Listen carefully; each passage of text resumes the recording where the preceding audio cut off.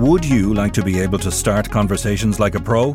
Take the Sunday World, your daily dose of what's going on. Do not consume the Sunday World if you're involved in a drug cartel, you're a politician with something to hide, or you've appeared on a reality TV show and care about others' opinions. Consume the Sunday World responsibly. Always read the stories, gossip and commentary.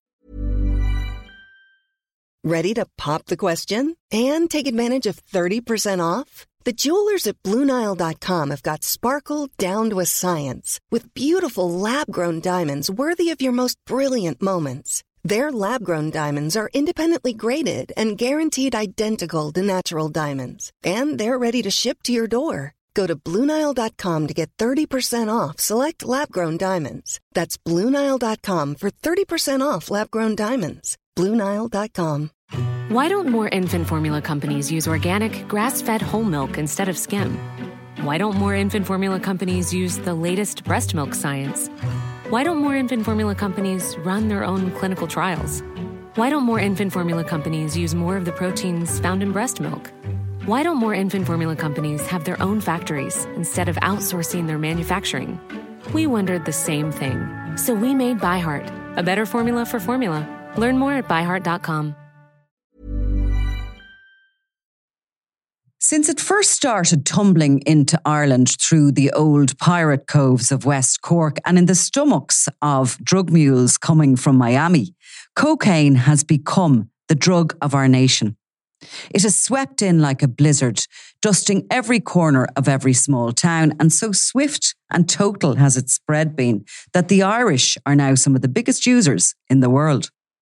But to unravel how a small island like ours on the edge of Europe ended up such a big player in the major cocaine leagues, we must follow the white supply lines back to the beginning. We must follow the routes it has taken as it travels across the globe. And most importantly, we need to follow the cowboys who put us on the map. So join me, Nicola Tallant, for my new live show, Cocaine Cowboys, the story of Ireland's love affair with Colombia's biggest export. Limited tickets now available for February 10th at the Lime Tree Theatre in Limerick, February 15th in Cork's Everyman, and at Dublin's 3 Olympia on Sunday, February 18th. Tickets available at venues or on mcd.ie. From what we've heard, the suspicion was that he was going to be questioned about the removal of the gun from the scene of the restaurant in Blanchardstown. He was going to be questioned about CCTV that appeared to see a man removing the gun from the scene, which is yet to be recovered. Obviously, that was the gun that Tristan Sherry fired in a public restaurant, shooting Jason Hennessy Sr., who subsequently passed away. I'm Nicola Tallant, and you're listening to Crime World, a podcast about criminals, drugs and the sins of the underworld in Ireland and across the globe. 3 men have now been charged in relation to the death of gunman Tristan Sherry on Christmas Eve during shocking scenes at a Dublin restaurant. 1 man has been released without charge while the investigation continues. Neither Sherry nor his victim, Jason Hennessy Sr.'s remains have been returned to their families yet, despite 17 days passing since the incident. Today, I'm chatting with Niall Donald about developments in the investigation into the steakhouse killings. This is Crime World, a podcast from SundayWorld.com. So the fallout from Christmas Eve and what happened in Blanchardstown is ongoing. There's a number of issues there at the moment. Firstly, certainly we know that the body of Tristan Sherry has not been yet released back to the family. There's no funeral arrangements there.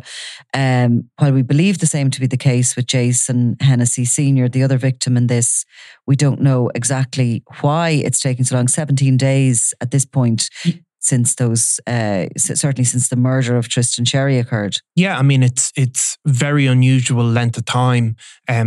Normally in Ireland, obviously people are buried quite quickly. You know, people will have experience of people being buried 2 to 3 days after. Whenever there's a homicide or a death of that type, it's normally within 7 to 9 days somebody will be buried after forensic investigations, post-mortems. So 17 days is kind of unheard of. Obviously, everything about this situation is a bit unheard of, but 17 days is a really, really long time. So now, in the case of Tristan Sherry, and he died after he was sort of stabbed at the restaurant that night. There's 3 people charged in relation to his death, and there's been a 4th person arrested, released without charge. But in the case of that, I suppose, what could be the reasons that his body would be held by the state for so long? I mean, obviously with forthcoming court cases, they do need to make sure that the coroner's reports are all as thorough and accurate as possible. Yeah, I mean, obviously we're speculating, but there can be... Normally, there would be those coroner's reports, and they would then be presented in court in the case of, a violent death, and you'd hear, people will be familiar with it again. You'd hear a coroner's report read out in court as you do during trials. Sometimes bodies aren't released because a family can also have make a request to have an independent post-mortem conducted that can delay proceedings as well. And then, of course, there can always be dispute about, who takes charge of somebody's remains. But normally these things don't go on as long. Obviously, there is a fear that any funerals could give rise to serious tensions. There's 2 people have died in that part of the world, and funerals can be flashpoints. So people are looking out for these funerals, and the guards have been stepping up patrols in Corduff.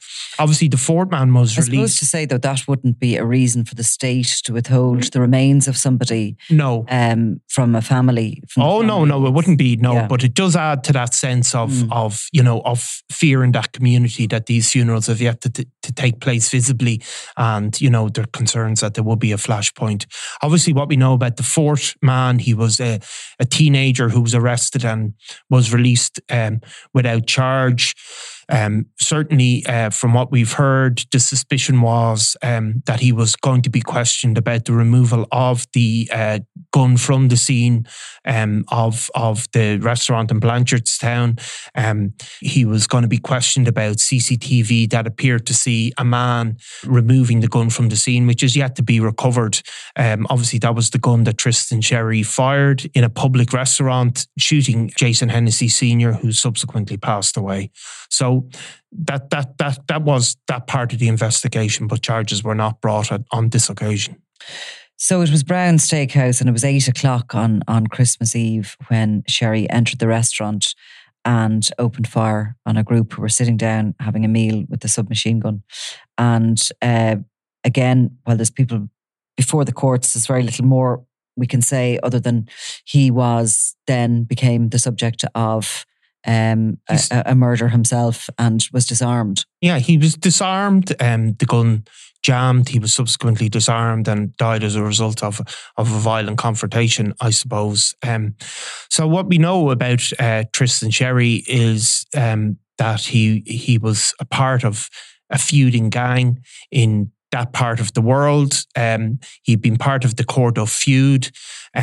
The man that he ultimately killed, Jason Hennessy Sr., was also a part of a rival criminal faction. Jason Hennessy Sr. was somebody who's been universally described as coming late to criminality. However, he was he had become a very serious operator in recent years, in particular, as part of a violent drug gang that particularly seemed to focus in on using very heavy intimidation tactics. And his death as a senior figure within that organisation, that is partly why the fears of safety in the area are so strong, is because he was a serious player. And, there is certainly a palatable fear that something is going to kick off again, I suppose. What stands out is the age of a lot of the people involved. Certainly some people charged in relation to this, obviously, of Tristan Sherry himself, and then big jump to the age of Jason Hennessy Sr. I had described earlier on a pod, and I was obviously away when all of this story was unfolding, but that, he was seen as the target. Now, was he? Or... Well, we don't know, obviously, what went through Tristan Sherry's head, but Jason Hennessy, from what we know, when Tristan Sherry came in with this weapon, raised it to start shooting, that Jason Hennessy seems to have put himself in the way. And at least that's what we've heard, which has been put on social media. So whether he was the target or not, he seems to have at least an associate, the way of put himself in the way and was shot subsequently in the neck. So I mean, it's still an absolutely horrific incident that occurred. Now look, I presume that the area has been flooded by police. The area has been. At the moment. How long could that last? Well, I mean, as you know yourself, even at the absolute height of the Kinnan Hutch feud, I mean, it lasted for probably for months. Then did it that sort of swamping of Dublin's north inner city? It can't go on forever. Was it a slightly easier area to do that in? Well, it was both. It was an easier area. There's naturally a lot of police there anyway. Also, it was so high profile and the risk was so high that there was going to be very little quibbles about overtime or anything like that. Corduff is obviously, and the Blanchardstown area is much more suburban. Yeah. So it can't go on forever. And obviously these people can lay low until they get an opportunity. But if you look at the tensions that led to this moment in terms of Tristan Sherry, it's going on a long number of years and it is a serious concern. There's just no doubt about it. When we look back to the Kinahan-Hutch feud, which is somewhat a little bit in the past, even though it's obviously still, the tensions are still there. But, you know, those funerals in particular, when there was the David Byrne and the Eddie Hutch funeral, they were seen as massive flashpoints, as massive potential places, you know, events of which could have resulted in violence. I think the churches were searched for, you know, I mean, if you look back at David Byrne's funeral, there was talk of grenades being thrown into it and everything. I mean, obviously these things didn't happen, thank God, but there was a bit of an iron ring put around those funerals. So it was just in case that anybody saw an opportunity to take a pot shot at somebody. And also there was that idea, I mean, it probably is a psychological sort of, psychology comes into it as much as anything else when you're looking at a policing plan in these situations, that tensions will lessen a little bit. And obviously there is those kind of, levels of tension. They talk about critical threat levels and all the rest of it. And I think Blanchardstown in this particular feuding incident is probably at a critical threat level just at the moment, until maybe those funerals and we've seen funerals even in recent times, even in the case of Brandon Ledwidge, where there was violent incidents afterwards. We've seen it many times through many funerals that tensions get high. Obviously, emotions start running. People are also able to congregate at these type of events legitimately, if you know what I mean. They probably feel a little bit of safety in numbers. Exactly, and they're not likely to be bugged or anything like that. So they have been a flashpoint. I mean, every year we'll have a couple of cases reported in the Sunday World where there was violent outbursts at various funerals or in graveyards even. So that's probably a big concern at the moment. To see that happen and then pass would be a thing that Gardaí would want, I would imagine. So the three men charged in relation to the attack on Mr. Sherry so far: David Ama, 18, with an address in Hazel Grove, Portrane Road, Donabate. He's been charged with the murder of Mr. Sherry. Wayne Deegan, who's 25, and he's from Fibblstown, was charged with assault causing harm to Mr. Sherry, producing a knife in a way likely to intimidate or injure, and committing violent disorder. And at the end of December, Michael Andrecut, 22, from Corduff, appeared at a special sitting of the Criminal Courts of Justice in Dublin, charged with Mr. Sherry's murder. That's where it stands at the moment. And no doubt we'll be coming back to this over the coming days. Absolutely. Thanks, Niall. Thanks, Nicola. You've been listening to Crime World, a podcast from SundayWorld.com. Produced by Ian Mullaney and edited by me, Nicola Tallant. Research assistant is Claude Amini. If you like this show and love true crime, leave us a review, or why not download the free SundayWorld.com app for lots more stories from Ireland and across the globe.